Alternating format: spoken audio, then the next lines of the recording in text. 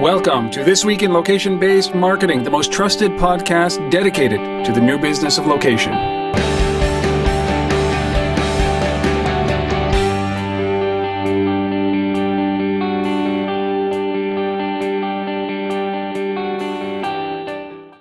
It is time for This Week in Location-Based Marketing. This is episode number 159. Recording this live December 7th, 2013, bright and early on a Saturday morning. My name is Rob Woodbridge from Untethered.tv, located in Ottawa, Ontario, Canada. And with me, again and again and again, Asif Khan from the Location-Based Marketing Association, actually in Toronto this time. And happy to do this every week with you, Rob. So am I, Asif. And not only this, we're going to try to do a live episode next week when we are both in Washington, D.C. for MoDev on December 12th and 13th. Asif has got a keynote in the morning of the 13th. We're going to be doing a workshop in the afternoon of the 13th. Why the hell are you not going to be there? Two of us in the same room? I don't know. Has that ever happened? Yeah, if you can get there, you should be there. And in fact, if you still haven't bought your ticket yet, just go to the LBMA website, look for MoDev in the event list, and there's a discount code even. LBMA13 is the discount code. Saves you, $200 or 20% or something like that. But go check it out.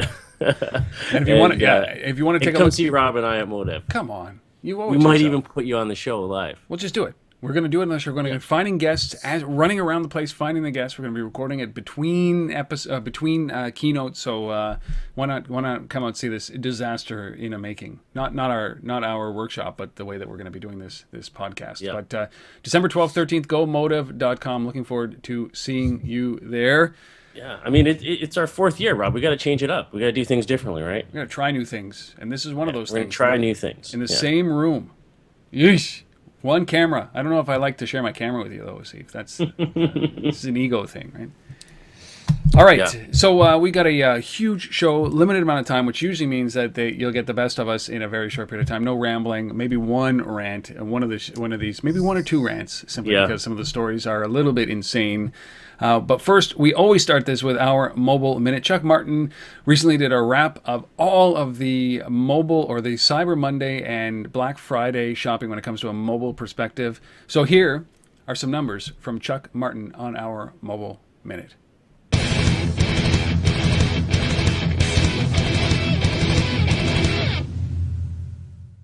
Welcome back to another Mobile Minute. So, how'd mobile do on Black Friday and Cyber Monday? Well, between those 2 days, based on the research, much holiday shopping is already over.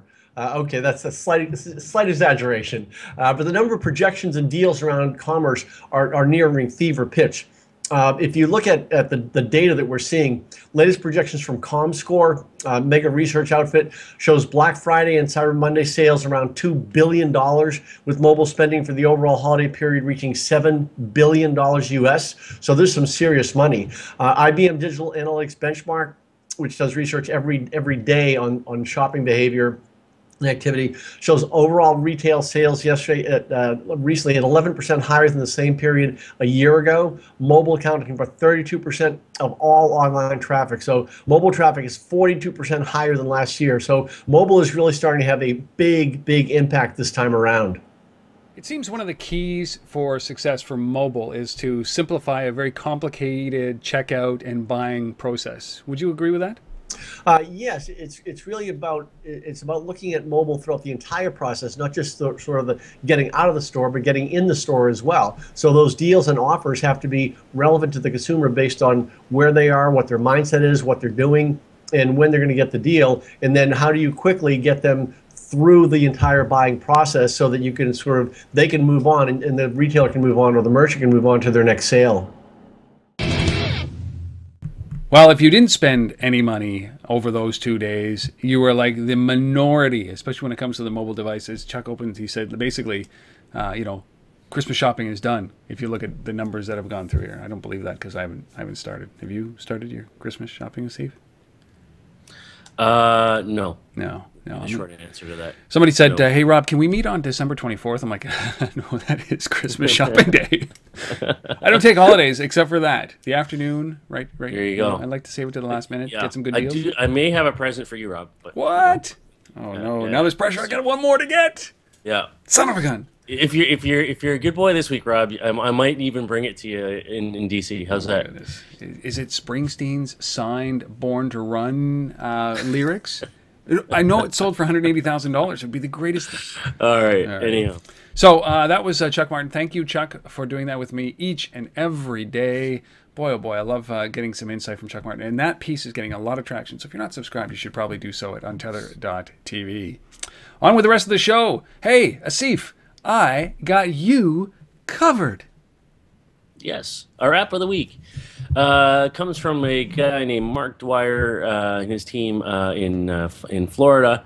And, very simple app, but, pretty useful. I think it's all about, you're in an emergency situation and you need to, let people know, let somebody know, your emergency contact, your close family member, whatever, that something's going on. And basically, with this app, one touch of a button, it knows your location, obviously, from the phone's perspective, but one touch of a button, it automatically starts recording, video and audio from the device, and then sends that out as a stream to your emergency contact. So pretty functional, pretty useful. These kind of apps I've seen a couple of times. Maybe over the last couple of years, I've interviewed one other company, it's an Ottawa-based company that did this, similar to this. And the only difference was that it also sent out this piercing, loud noise as well if you were being attacked by somebody in a parking lot or something like that.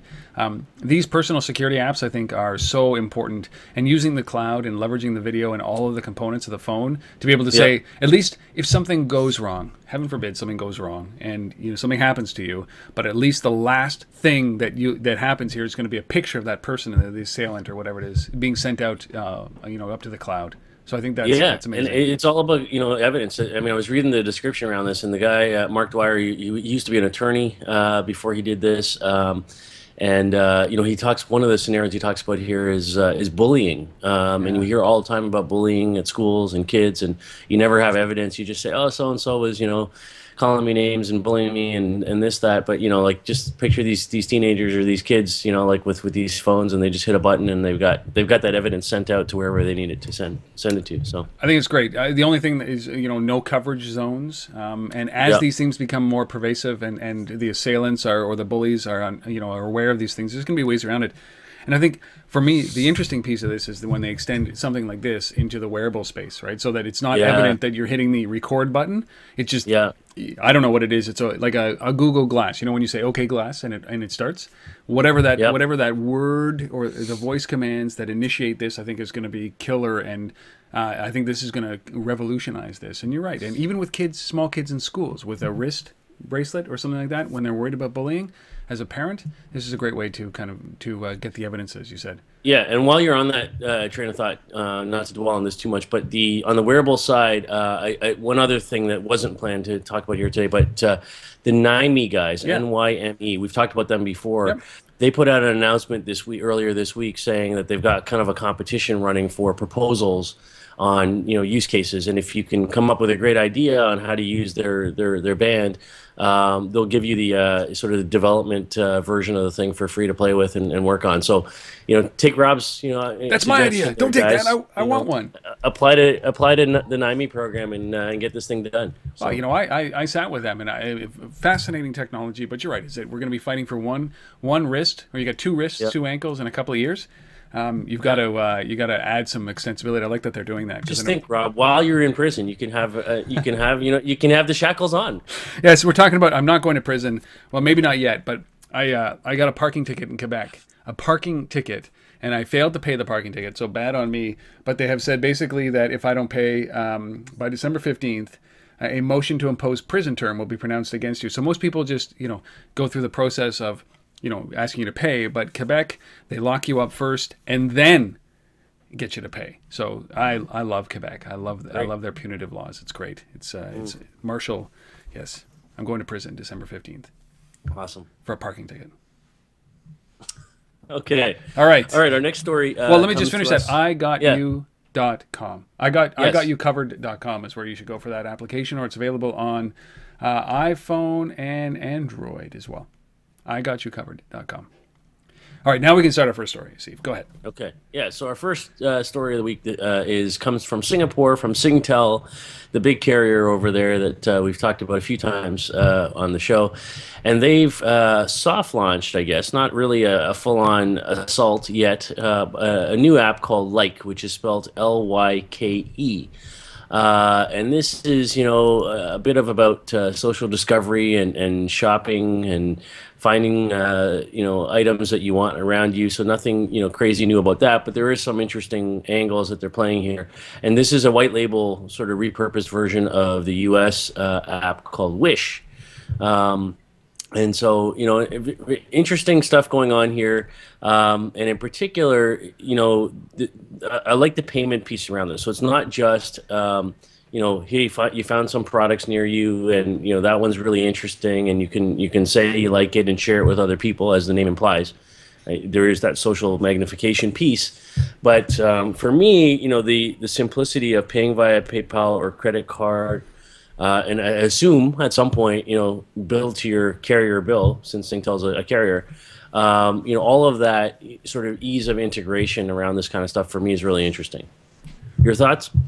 Well, I think this is a very interesting thing. I like, why reinvent something when, Silicon Valley company called Wish basically has the technology that you want, has the same process that you want. It's a little bit unique. It's about curating great product into an application like this. So it's not just dump all the products in and then have you search. It's curated, which adds a layer of value, and I like that. There's obviously a defensive mechanism of around something, another app that was set to launch called Carousel, which was a partnership with Rakuten, right? Out of where there's the Japanese company Rakuten. So they're all coming in to Singapore as well. So they were set to announce that a week from now, and so Singtel launched this a week before. And this is really interesting because Ottawa-based company Shopify just signed a long-term contract, a distribution contract with Singtel to help get their stores out, the Shopify stores out. And about Shopify, it's a mix, right? It's but mostly artisan type, unique products that go through Shopify stores. I mean, it's a hipster brand. I hate using that term, but so you start to think about the, there's another Ottawa company here called End Product who I've interviewed, where they have created really great handmade, locally sourced goods, high quality woods, and everything that they use, or leathers, or and so that's the type of product that you see in a Shopify store. So it's n-product.com. So I think that's a great source for Singtel to be able to get some unique products in and curate those unique products. But this is, I don't know that Singtel is the right company to be able to curate great product. Can they do this properly? Well, so one of the pieces of this announcement is that they're tying the Like app into the what they call insing.com, which is their lifestyle portal. Right. So, I think from the perspective of, like a lot of big media companies, right? Here in Canada we have Rogers, for example, that, has a fairly robust publishing media magazine arm. They get a lot of data from that side in terms of understanding, user preferences and desires. And I think the same goes here in the case of Singtel and this particular this lifestyle portal. So they understand from the portal side, and all the advertising that runs on there, what people are thinking about, what's trending, what's fashionable, all that kind of stuff in a sort of big demographic swath, kind of look at things. And then they're taking that data, to kind of help the curation exercise on the Like app, combining that with the personalized stuff. So part of this is you connect to Like with Facebook, and then it looks at that, the Facebook graph data as well on you as an individual, gender, age, interest, all that kind of stuff. And so they've got that from the personalized piece in terms of what they're recommending to you, combined with sort of the overall, sort of country, region, demographic stuff coming from the InSync piece. And I think together, I think it gives them, a significant advantage in terms of being able to, curate in a nice way. And then, as you said, the Shopify piece is cool because, it's the mashup of the two things. On the one side, Shopify is bringing the merchants, onto the system. And on the other side, the Like app is bringing the consumer onto the system, and then you're trying to find the match in the middle, right? Yes. In terms of what's going to drive. So I really like this. I think this is really, really smart. This is an interesting play for Shopify because, one of the biggest criticisms that I have of this company, there aren't very many, is that, there's no real marketplace. They tried to do an iPad app of a marketplace, and they realized that building their own application and then trying to market that application is a very difficult thing to do while they're also trying to build their web-based technology, their commerce store platform. So this ultimately, if this works, this is a very unique thing where Singtel becomes, where Shopify becomes the back-end product provider for Singtel's app, right? So it's basically syndicating the product that's coming through Singtel or through Shopify, the unique products, into Singtel, and it then for anybody who's a unique product inside of Shopify. Now you have a distribution mechanism, a global distribution mechanism through Shopify's partners like Singtel. And I think that's the bigger deal here than actually Singtel partnering to actually get other merchants in the stores. I think this is a very unique opportunity. And if that was their plan, Toby, Harley, man, tip my hat to you guys. There you go. Just not as smart as you guys. So this is a very cool app. The app is like Lyke. And what I love the fact that they position it as a soft launch, but it's very much a defensive launch against Carousel and Rakuten. So this was what a great story. So our second story, Asif, your favorite company on the planet, I think, or at least the one that you think is going to dominate, just the way that I think Amazon is going to dominate. We get to speak about Amazon next. But so PayPal partners with this company called Orderbird in Germany. I think this is huge, significant. If I'm Square, I'm shaking in my boots. Yeah, this is really interesting. So this is all about them, making the payment process easier for merchants, streamlining this, and the Orderbird's is a Berlin, Germany based company, and it's kind of neat because what they're doing is they're combining check-ins with payments, and so basically, you go into a store. And you check into that store basically, and then that profile data that's coming from the check-in side is used to sort of act as the authentication for a payment, a PayPal transaction. So you check in the location, you enter kind of the product stuff that you want. It could be barcode scanning of the product. It could be other ways to do that. PayPal has numerous ways to do that. And then basically, you facilitate the payment, through the PayPal app. And then remember, PayPal also has, their own beacon technology now and other things going on around this. So the potential for this is huge, right? And, I like one of the things I like about this is, having spent some time in Germany in the last little while, and when we did our launch in Berlin, PayPal was front and center on the panel, very active in that market. And I like that as an organization, they go and they say, they pioneer some of these things in other markets other than the U.S., right? And kind of get them going and kind of, get some serious traction and then come back and say, like, look how successful this has been. Let's roll this out into, a market 100 times the size of, in the U.S. and others. So I love it. I think it's good. Yes. Orderbird is in 1,700 stores in Germany. And this is one of those things that I completely 100% agree with you. Now, I said at the beginning that this is something that if I was Square, I'd be quaking. I'd be shaking in my boots. Because one of the things there's two sides to that. One is that it works, right? And that PayPal gains momentum with this. They acquire Orderbird. They start to roll this out because PayPal, as you know, is very aggressive. You can pay with PayPal and Home Depot, and you can do all. So they're starting to get into this space. And so one of the situations is that it works exceptionally well. They acquire Orderbird. They then roll out Orderbird across the planet, and they dominate. The second thing is that it doesn't work, and that people walk away from it, or PayPal walks away from it. That's a big indictment against the Square technology as well. But the thing that I love about this is that they're doing this. They're using a country as a beta test, and they're not doing it in the middle of the fray, which is the crap that's going on in North America, which is everybody's fighting for this space. They found one market where Square isn't in. And they found a market where there's already established user base, which is very good strategy. And they're not being the dominant player in this relationship. They're leveraging a partner in Orderbird to bring PayPal into them. They're not PayPal first, Orderbird second. It's Orderbird first, PayPal second. Right. And that is a company, to me, that understands how to grow, that they cannot be alpha dog the entire time. I like that a lot. And I think the key to this too is the 1,700 merchants that are on this system, on the Orderbird system, these are small, medium Yes. businesses. These aren't big, corporations, multinationals. These are the local, coffee shops and the kinds of businesses that are also, I would think targets for in Singapore. Yeah, And yeah. and so the nice thing about that is this idea of facilitating this payment. You see your product, you scan it, you pay for it, through the PayPal app.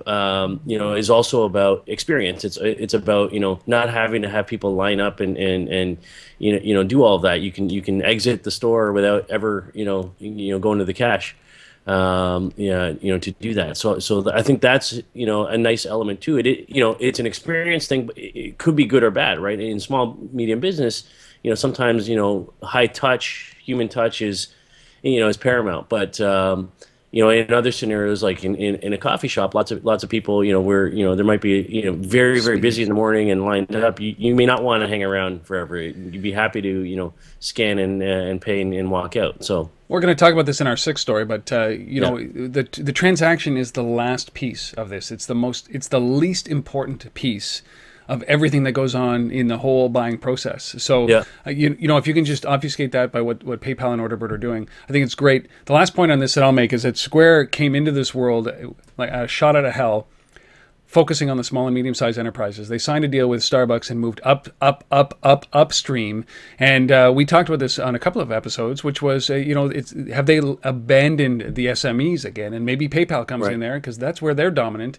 And they're moving into this space, and that's why I like this whole thing. Go PayPal. There you go. PayPal. God, I love them.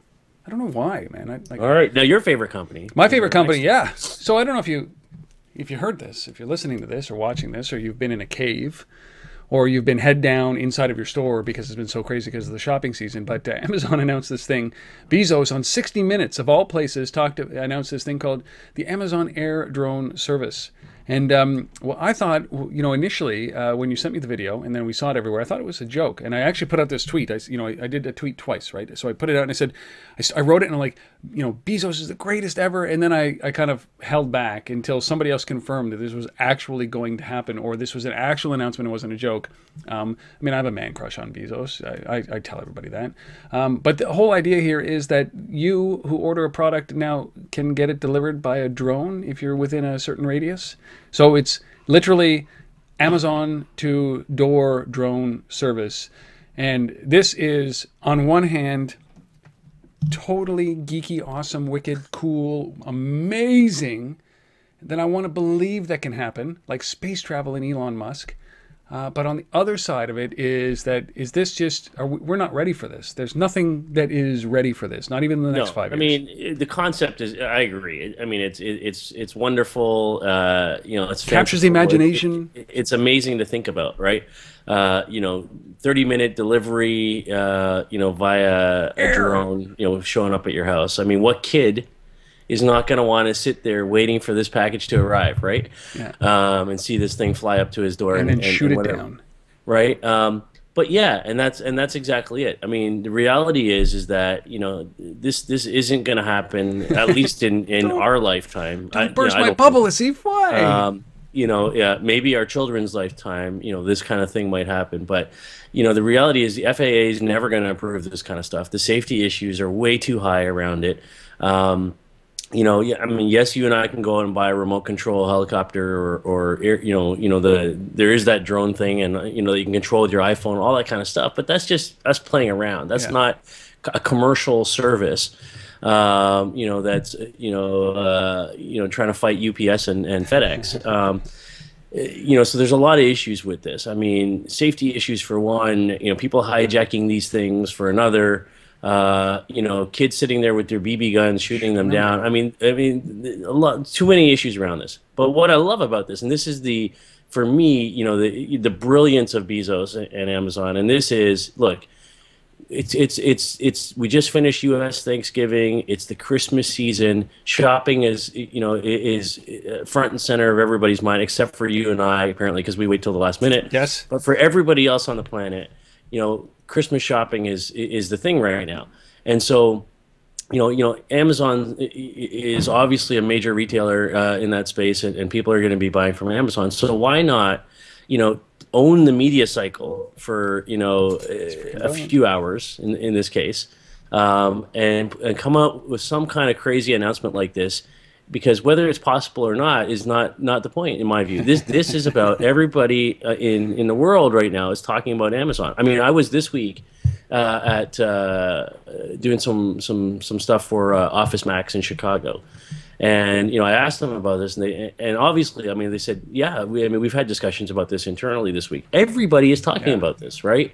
Everybody's talking about this. It's never going to happen, but you want to be part of the hype cycle around Christmas and everybody talking about Amazon? What better way to do it than this? He's a genius, man. He is a genius. Jeff Bezos, even on the front page of CNN's website, which is, lately been reserved for celebrity deaths and so on and so forth, and obviously Nelson Mandela. But right there on the front page is Bezos the next Steve Jobs, right? And I think what he's doing is he's eliciting this thing called imagination. And the same thing with Elon Musk and space travel and what he's doing out in the Mojave Desert. And this is amazing. And I don't see that there's anything wrong with this kind of imagination. I believe wholeheartedly that what he really wanted to announce, what he really wanted to talk about on 60 Minutes, wasn't so much a drone package. It was teleportation. I think that he was talked down and said, listen, let's at least make it a little bit realistic where there's a chance that this can happen. So, Bezos, they understand how to market. They understand the power that this position of Amazon has in the marketplace and how everybody's looking at them. And you're right. By doing this, it was the greatest Christmas marketing piece on the planet. And they gave him a mic on 60 Minutes to do it. It's amazing. It really is. Think about that. Just for 2 seconds here. You who are listening to this or watching this, like me and like Asif, we have to market our products. We have to market, and you're always hustling. Say you run a Shopify store. I don't care what you do. You have to market your products. And you've heard this many times before. When you get in the media, make sure you have a point. Make sure you have something that you want to say. Don't be directed by the person asking the questions. You direct that conversation. And here's a guy like Bezos, media savvy. His team must have come up, sit down. Okay, at this moment, drop this. And it changed that conversation. And for a week now, we've been talking about Amazon and nothing else. So get on point. Make sure you're going to do something like this. If you're going to be in the media, lead the media. Don't let them lead you. That goes for me. It goes for Steve. But boy, oh boy, that is like classic. Bezos is the god. Alrighty. All right, so that's it. The first three stories, we've had eBay, or PayPal, we've had Amazon, and we've had a great story from Singtel with their Like app and the way that they're doing it in Shopify from Ottawa. We're going to come back with even better stories, including Texas Instruments, Apple, and of course, something I'm just going to rip a shred into, which is going to be fun if we have enough time. But before we get there, I sat down with Mark Castrocini, who is the VP Software Development of Merchant Warehouse. We're talking about the influence that mobile and location is having on people waiting in line inside of the Best Buy or the big stores. And you talk about Amazon's influence, this thing called showrooming. Boy, you don't want people to wait in line because their minds are made and they could be out that door in a second. Give them a little bit of time to do research and you are done. So here, Mark Castrocini, VP Software Development at Merchant Warehouse, talking about that exact problem. We'll be back on the flip. Shopping experience starts with a browse on the desktop, and then it'll end up with price comparison on the rack in a store, and then the whole idea is that at some point maybe all I want to do is pick up the product, buy it from my device, and walk out the door without a line. Is that how you would describe this multi-channel thing? Yeah, it's really kind of combining all these methods to buy something, right? And it's been around for a while, although it's getting a little more press recently. Mm-hmm. Because you've always had that retail experience, then you've had that online e-commerce experience. And certainly in some cases they've blended, but at the end of the day it was two numbers. What's interesting is you start to bring mobile commerce in, and we'll define mobile commerce as you buying something on your phone. It's basically the e-commerce experience on a small device. Yes. But what's happening is it's happening in the store. So why wouldn't I walk out with the product, right? So we haven't seen a lot of consumer self-service mobile commerce yet, but we are seeing sort of merchant staff in-aisle checkout buying, people experimenting with those things, and basically, as you know, they'll talk about the disconnected countertop. You look at the Apple Store model, which is a little bit niche, right? That's a specialty product, high value. It's going to be harder for me to walk into a Walmart with a carriage full of stuff and basically walk out with the carriage as someone has checked me out at the door. But it's certainly feasible, and you know, look at if I go in and get the TV at Walmart, why do I need to do anything but just pass one person and pay? Right. You know, it's funny because you know, based on the way that you pay at an Apple store, is that it goes against all of the science and the psychology of shopping in a store, right? Which is you know, there's a reason why a grocery store is laid out the way a grocery store is laid out, right? And most people turn right, and it's and then you go around a loop, and then there's impulse buys at the cash register, right? There's the pop and chocolate bars and gums and all those kind of things, and now they've gone upmarket a little bit with you know, Mach 3 razors for $25 right at the cash. So you know, I think that, you know, by enabling payments anywhere, you know, I think that there's a lot of fear as a result of that, simply because these industries have grown on science based on getting somebody to the cash register, right? Now you're talking about taking the cash registers out, and what happens to the retail industry as a result of mobile payment technologies. Yeah, and that's one of the really interesting balances that we're seeing happen, right? So literally 3 years ago, you looked at Black Friday. It started becoming a hotbed 4 or 5 years ago, if you will. And they built all this stanchioning, just ropes for the counters and the lines and all of that, because they had to manage the lines. And now you walk into a Best Buy, and what do you see? You see 3 new aisles of basically things to go through as you go to the checkout counter. And it's all temporary, because they're going to move it all back into the store later. So merchants can certainly see an aspect where they might lose that opportunity in revenue. But what's interesting is now that they're considering is when people are waiting in line, which we're losing an appetite for. I might just stay home and buy it online, which is concerning because I'm probably going to price shop from the comfort of my home.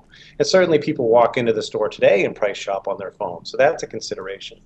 But now that people are sitting in a long line at the store, even though all these small elements are up on the counters, and you know, it's candy bars, and yeah, in some cases it's video games and DVDs, but that's giving me an opportunity to now do something else on my phone, because you can be sure I'm going to look straight down, and then maybe I'm going to take a second look at that product in my hand and use one of those great applications that's going to shop locally in the area. So, you know, I think it's up to the merchants to really think hard about improving the experience, and that includes not just the line, but also that in-aisle experience, right? If you can't provide me as a merchant an opportunity to get better shopping experience, even while I'm looking at a product, I might be using one of those third-party apps to do it. And now you can be sure that if a third-party app is helping me shop, there's going to be some incentives from other retailers to try to pull me out of the store, and that might come in the form of a discount or things like that. So a lot of interesting challenges they have as much as the opportunities around. Yeah, and maybe the catalyst is that first purchase, like location-based marketing. When you're in the store, I think that there's a huge opportunity that if you and I have a relationship already, and I'm having those second thoughts, is that you should be very proactive with me while I'm standing in line, or give me some incentive so I don't stand in line. Because you're right, the impact is detrimental to those organizations. But while you're in the store, how about you know, fighting for my business? Well, just because I'm in there doesn't mean you've won, right? And I think that's the big lesson that a lot are learning. Absolutely, absolutely. Oh, I want to thank Mark for allowing us to use this clip on This Week in Location-Based Marketing. Now, this episode will be probably up in the new year, a little bit backed up with all the great interviews that are coming out here, and I'm trying to get them out as quickly as I can. So look for that. But you can find them at merchantwarehouse.com if you're interested in what they are doing. Thanks, Mark, for doing that. Really appreciate you allowing us to use that and your time. All right, back into the stories. Asif, are we in patent violation with Texas Instruments when it comes to indoor location now? Do we think so? I think many companies maybe. And this is, you know, I pulled this story out this week for a couple of reasons. You know, one, because it's about indoor location, and it's a hot topic, and you know, we tend to cover it a lot on this show. But, you know, I pulled this out because this is, you know, Texas Instruments, a company we do not hear about. We haven't, I mean, this is like one of the oldest tech companies on the planet or something like that, right? I mean, I'm looking for a calculator. I know I have one around here. It's like my first calculator was a Texas Instruments calculator. Right? I mean, I think you and I are of that vintage where, you know, that it's a name we knew growing up, right? Do you remember As when kids, you weren't allowed to take calculators into exams? you are today, but back then you weren't, You right? couldn't. Yes. But between them and Casio at the time, I mean, that was the calculator market, right? Yep. Um, Casio. Yes, I had a matching Casio calculator and watch.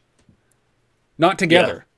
yeah. Separate. I was a So, I mean, fashionista. anyways, like, it's a company we don't hear much from, No. but here they are, having filed a patent not too long ago. In 2012, they filed this patent, and it's all about a method for indoor positioning using Wi-Fi, WLAN, space that we talk about a lot. And I think, I read this patent in detail, and it's interesting because so many of the services over the last few years that we've talked about on the show, a lot of these indoor location services have been Wi-Fi based. Now the market is shifting to because of Apple and the iBeacons to BLE. But if you're still out there and you're running stuff on Wi-Fi, I think you have something to be concerned about here. I mean, based on what is it a patent troll situation? Maybe, maybe not. But the reality is this is a big company. I mean, Texas Instruments is still the third biggest chip manufacturer on the planet. And so, they've certainly got lots of lawyers and lots of people to go after you if they so choose to do so. So I think it's something to be worried about, especially if you are Wi-Fi, WLAN based in your algorithms for determining indoor location and position. Yeah, I mean, they are a huge company, and I don't want to take anything against Texas Instruments. Should this be awarded, it's their next move that will dictate whether we feel good about them or feel bad about them. Are they protecting the idea, and then they're going to let it go, or are they protecting the idea in order to be able to go and be punitive and go out and sue people? So, I think the jury's still out. Are they turning into patent trolls? Is this a last-ditch effort for them to be in this space or to migrate into the space? Or are they doing this? Google does this. Google patents a bunch of stuff and then lets people use it, fair use, and they don't go after them. But then on the flip side, Apple patents stuff and then hammers you, right? It's very punitive. So if Texas Instruments is going to do this, then I wonder they're probably just a little bit too late with, as you said, with low energy Bluetooth and other solutions that are much more amenable to indoor location that don't rely on any kind of signals other than proximity. So I think the jury's still out on this. It's late to be patenting this, like 2012. I think so. I mean, and you have to think that the angle, if there is one for them, is, being a major chip manufacturer is what devices, right, hold these TI chips in them, in terms of determining location. And is that the limiting factor here? At the end of the day, it might not be, the iPhone or something else. It might be any device that happens to have a TI chip and somebody's trying to determine location from that. That is, the challenge here. But it's hard to tell, and it's certainly, I think, really late to be trying to make a play in this space. But hey, you're TI. Yeah, give it a shot. Big, slow company, right? Yeah. So we'll see how this looks, and my hope is that they don't get all litigious. Yeah. Right, so TI. All right. Our Fifth next story. Yeah, this is an interesting one. Is Apple buying a company called Topsy. And this is kind of this. I have to say, this was not something I was expecting at all. They paid $200 million apparently, which is a lot for Apple. Yeah, it is a lot. And this is a company that is about kind of analyzing all the data running through Twitter in particular, and kind of looking at that social networks, including they also do Facebook and Google Plus. But mainly, it's basically a Twitter query facility, and it's interesting because obviously there's a lot of data going through Twitter. I don't even know what the volume is, but it's hard to understand a little bit about what Apple sees in this or what they intend to do with this. There was no discussion. I mean, it was a typical Apple acquisition. The standard line. We buy small companies from time to time. And that's basically all they said. There's some speculation that this, all that data and what they can do with it can help them, on the curation and recommendation piece around, what they're doing with iTunes and iTunes Radio. And apps as well. You're right. And apps. Yeah, the App Store. But, it's interesting. I think don't know. You know what, Steve, there's two properties that we talk. One we talk about quite a bit in Siri. The other one is in iAds. And I think that, You know, one of the things that Topsy does exceptionally well, I think, is sentiment analysis, right? So, Yes. you know, and I think that that's one of the things that a lot of people kind of omit, is that you can be talking about a brand and it's a negative way. Like I talk about the Gap all the time through Twitter, and it's never positive, right? I'm tired of getting their email campaigns for dresses. Do not wear dresses. I did when I was younger, but now so they do not understand that. So sentiment. So I'm angry with Gap, and I keep getting responses from Gap saying, "Hey, thanks for tweeting about us." I'm like, "No," and it gets me. Anyways. Did you read the tweet I sent? Yeah, exactly. No, you didn't. You just responded. Right. So sentiment is one of the things. But when it comes to their aggregation of data, like Siri is going, like more and more we're starting to look at this, that Siri is going to be their interface through the car. We've seen that integration directly in the cars, in the Ford Syncs, I think. And you know, obviously, while you're walking around in any kind of external device that they might be coming out in the new year, Siri is going to be the glue that brings all that together. This kind of data fed into Siri, this kind of data fed into iAds. Boy, oh boy, does that ever make a huge difference for the intelligence of those applications. Mm-hmm. And then I think as a secondary piece, it is about discovery around applications through iTunes, music recommendations, and also bringing up trends. Now they use Twitter as their base. We're talking about Topsy here. They're searching Twitter because of the flood, and there's a void there for any kind of analysis of what's going through Twitter. But it doesn't mean that they can't move it over to a bunch of different things, a bunch of different parameters. And I think that music recommendation, trending recommendations, understanding what's hot right now, and certainly about location and even apps, I think is very powerful. So let me ask you a question then, Rob. Yeah. Do you think an acquisition like this means that an Apple acquisition of somebody like Foursquare doesn't make sense anymore? You know what? I think that they're trying to build this around Foursquare. My guess is that they've had the conversation with Foursquare, and Foursquare wants an insane, billions of dollars for that. And Apple's just looking and saying, because effectively this gives them a lot of that. It does stuff in a different way. Well, provided that Twitter doesn't turn off their access to the Twitter feed, right? Yes. Because I think that this is now. I mean, we are. This is like Risk, right? We are now building borders around the things that we want to protect. And Twitter, we know, takes their ball often and goes and plays by themselves, right? They've done this many times with their developer community, and it was the right decision. And if I was Twitter looking at this, I'm thinking, on the board, the day after this acquisition, the moment it happens is that there's a big Apple sign on a whiteboard saying, "Do we disconnect Topsy?" Right? And they have to be thinking about that. But yes, I think that this circumvents that. I think Siri is trying to circumvent a $1 billion acquisition of Foursquare, and right for them. The thing that I find really interesting is that Siri, I think the rumors were that was a $20 million acquisition in its infancy, and all the tools around making Siri better are basically $1 billion that they've spent. Yeah, I mean, Apple is just on fire right now, and I mean, they this week they rolled out iBeacon into their own stores. Their 250 plus stores, and they're, as Apple tends to do, it's let's show the world how this stuff works with our own retail environment, so that every other retailer sits there and goes, we need to be doing this. Yeah. Because I mean, retailers sit there and they go, the model is Starbucks or the Apple Store, right? Yep.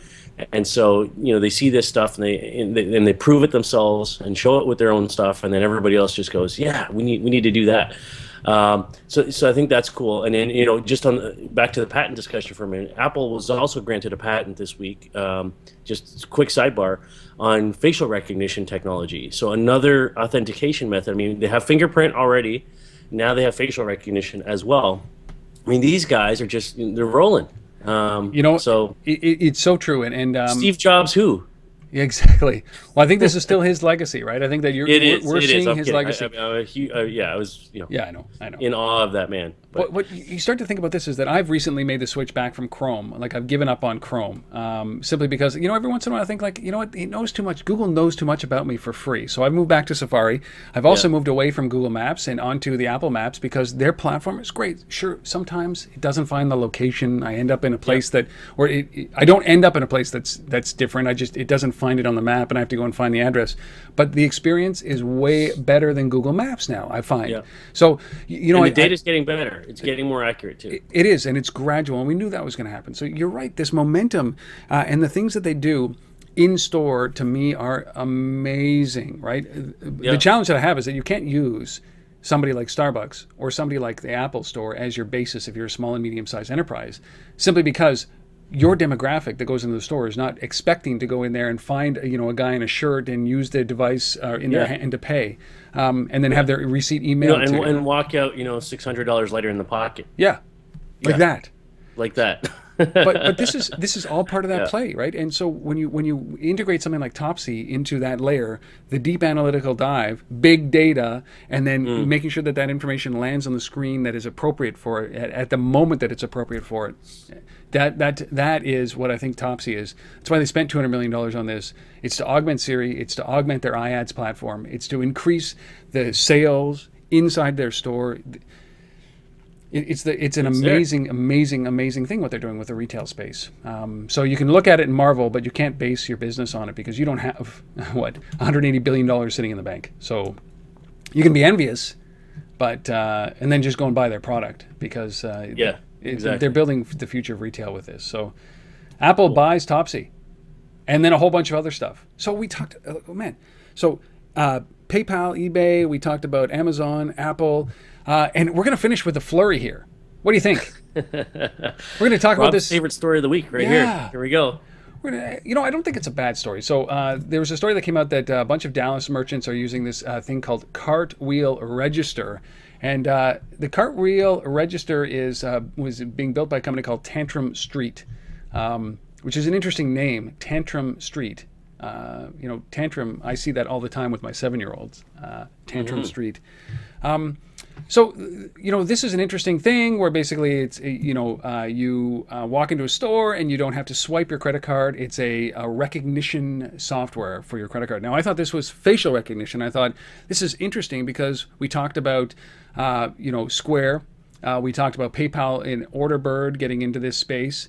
And so I thought, well, maybe one more entrant isn't bad. You walk in, it's a loyalty play. But no, Asif, this is about holding your credit card up in the air, and they take a scan of your credit card, a picture of your credit card, so you don't have to scan your credit card. Yeah, and they store the numbers somewhere.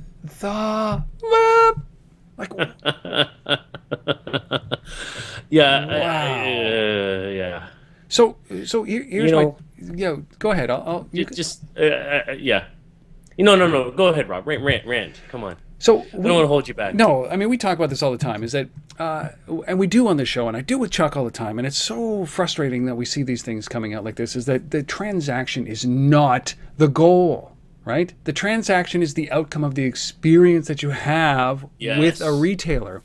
So the fact that everybody's focused on the fact that, look, we're making payments easier. You don't. Payments are freaking easy when you want the product and you've had a good experience, right? Payments are a pain when you stand in line and you hate the store and you hate the fact it's like Christmas shopping, right? Payments are not the end game. You don't get the payment unless you do the 37,000 things before that to satisfy the customer. So the fact that this company is out there touting the fact that this is a payment process, it's like, hey, don't worry. All you have to do is flash your credit card up there. Not to mention security challenges. I'm holding a credit card up there. I can take the picture of the front. I get the little number on the back that everybody can see. It is a security risk. It is all those kind of things. It is dumb.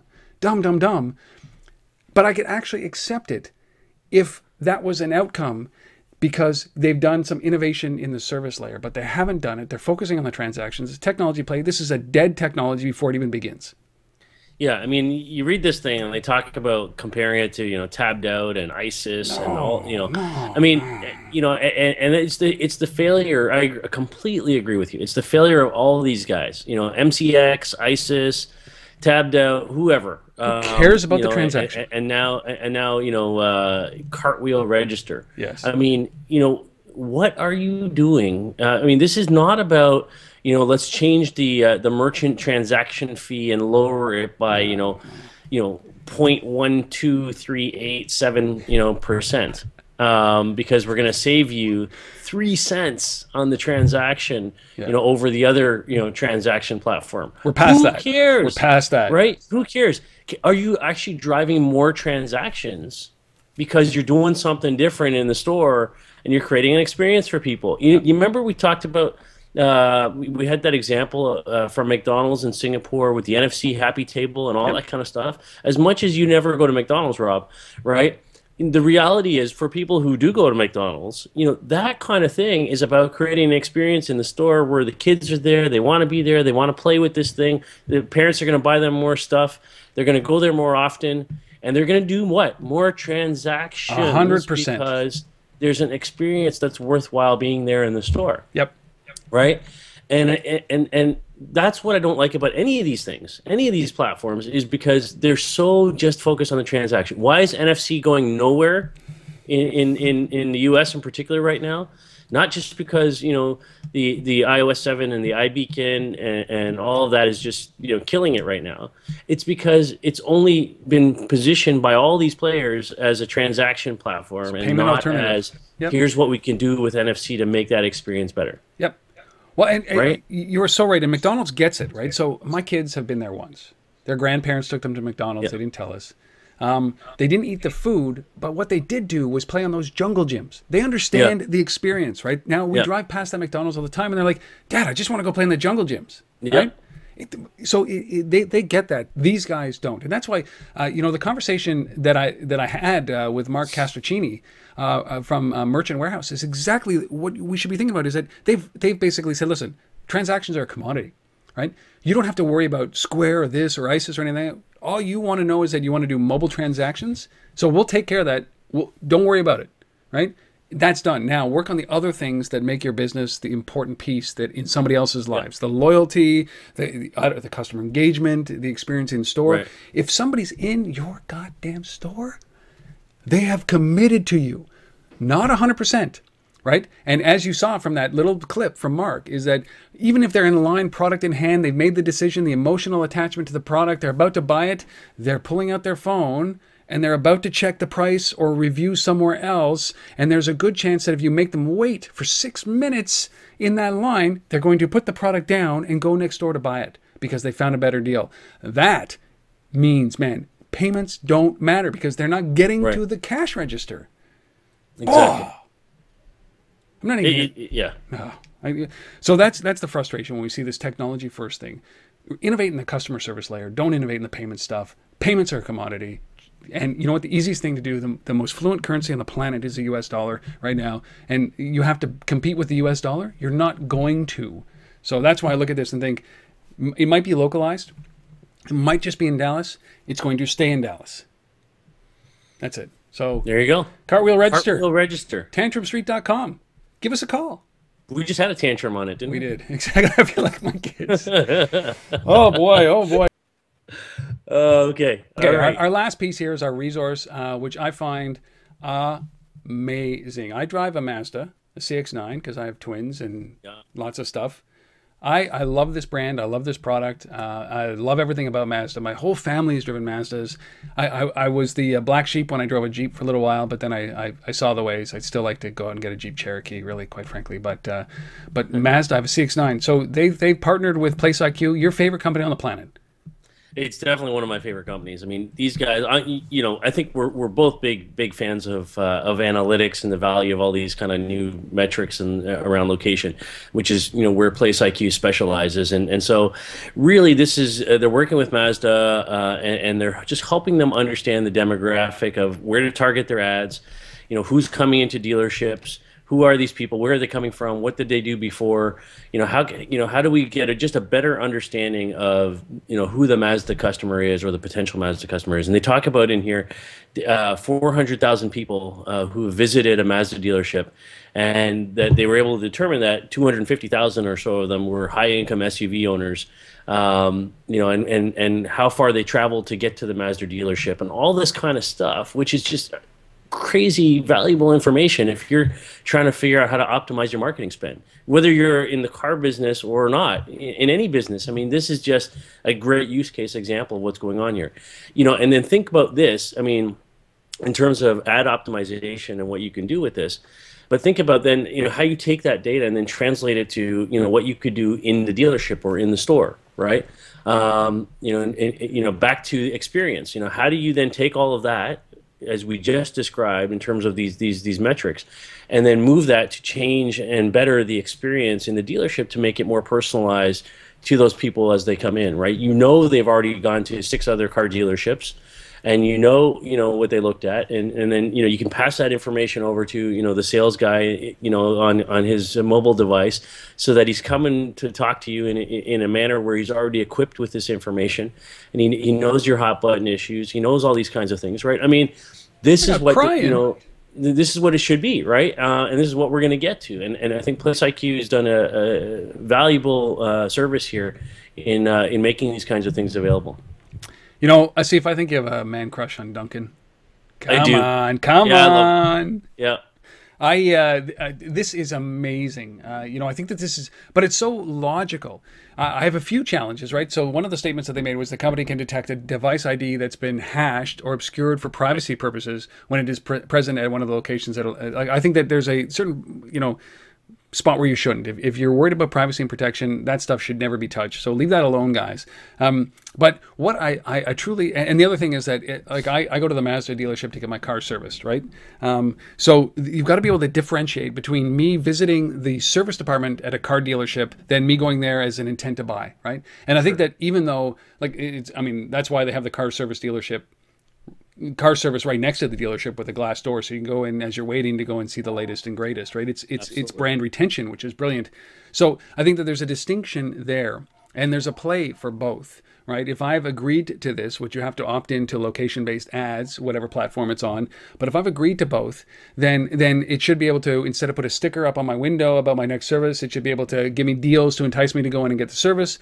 But then it should also know that when I've been to the service bay 16 times in a year, it might be time to convert me into a buy situation for the car. So brilliant. Well, yeah, and then you remember we talked about, I think it was Rogers and Sprint have launched a joint service around, real-time location-based tracking of the health of your car. Yep. So it knows, your tires are wearing, and it can send you an alert to say, you should stop in the dealership, it's nearby, and, get new tires.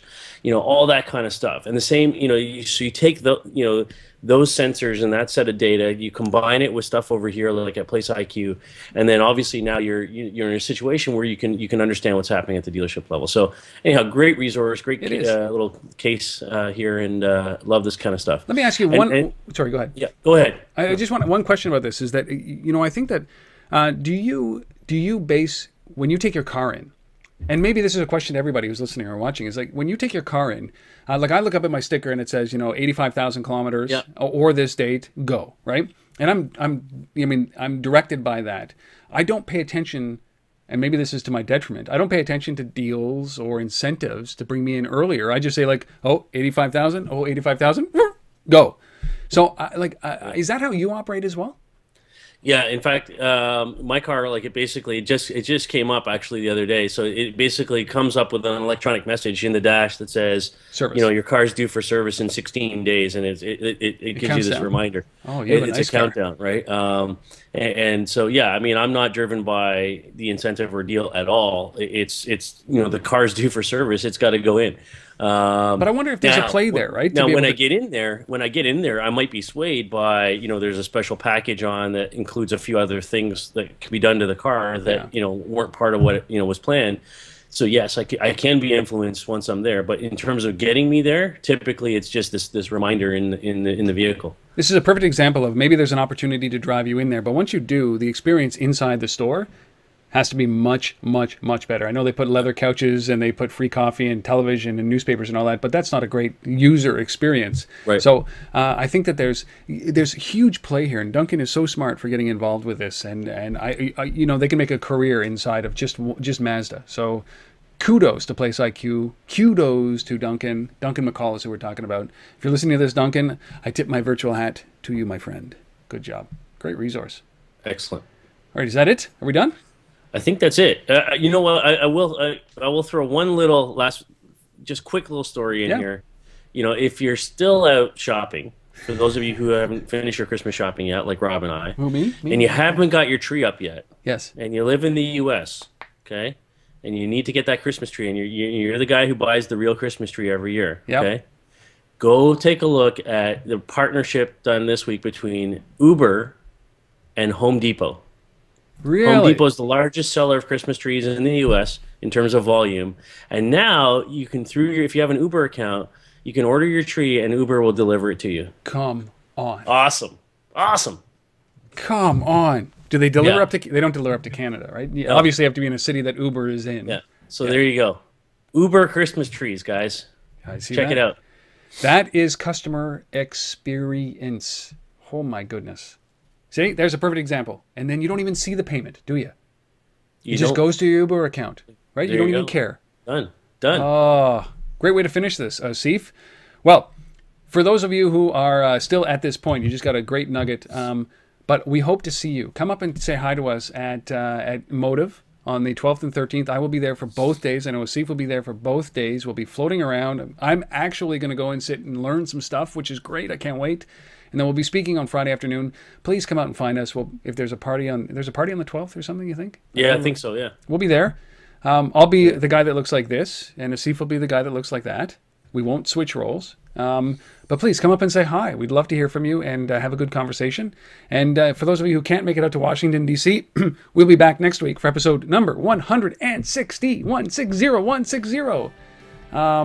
Next week. And then we're going to get into our prediction show after that. But please come back. Please come back. But until then, right. Asif, we'll see you in a couple of days, man. Yes. All right. And for Looking those forward of to you, it. Thanks. we'll see you next week. Have a good one.